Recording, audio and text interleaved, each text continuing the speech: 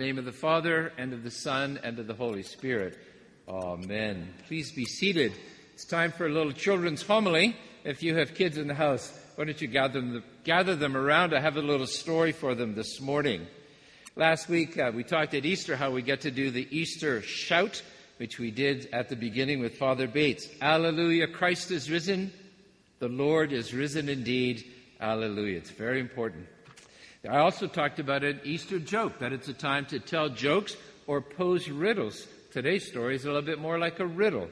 I've asked my son Jacob to post on the comments section a really good riddle. And if you look for it, you might see it. And if you figure it out, you can let me know. Or if you need the answer, I'd be happy to tell you.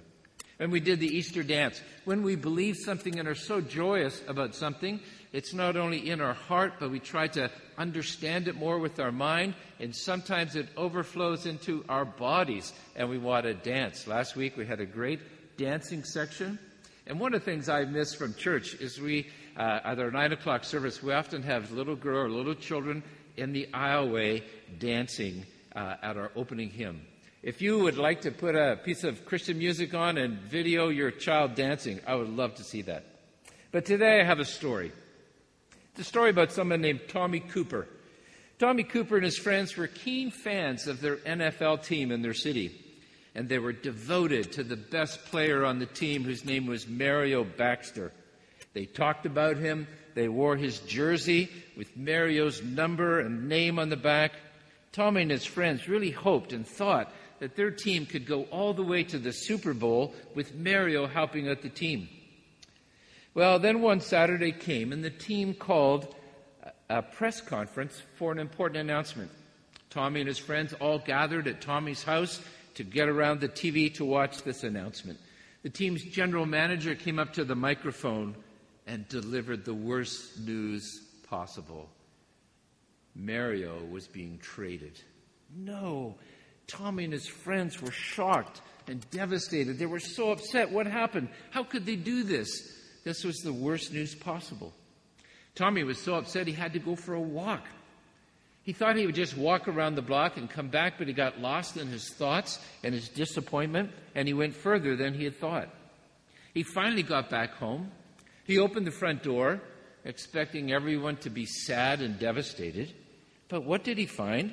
That all his friends were jumping with joy, shouting and laughing and screaming in the happiest possible voices. What was going on? What happened? Tommy asked. His friends, when they could finally speak, said to him, Mario just stopped by the house. He heard about how devoted we are to him, and he stopped by to say goodbye and offer us tickets to a game in his new team. Tommy was so shocked at his house. But he's also so disappointed. He missed it. But could he believe his friends? Were they telling him the truth? Did Mario really come by his house and he wasn't there? If it was true, he would be so disappointed.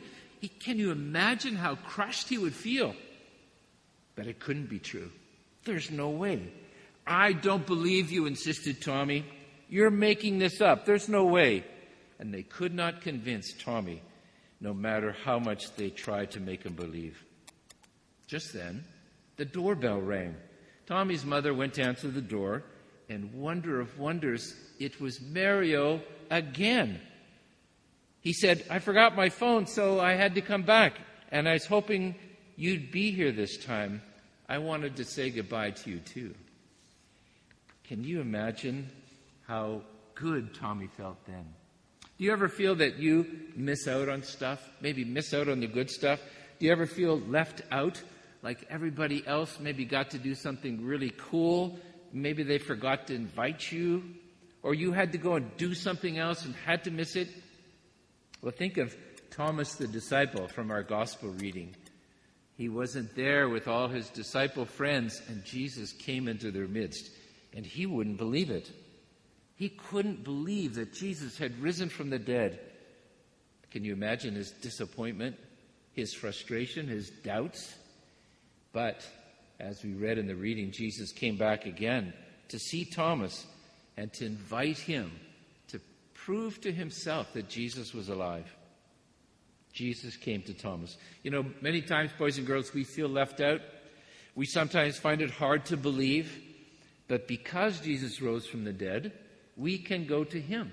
He's alive. He's everywhere. He's available to us.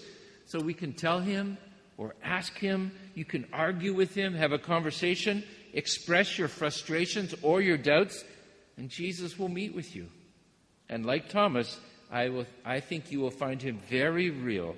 And like Thomas, you may come to acknowledge him as your Lord and your God. Happy Easter.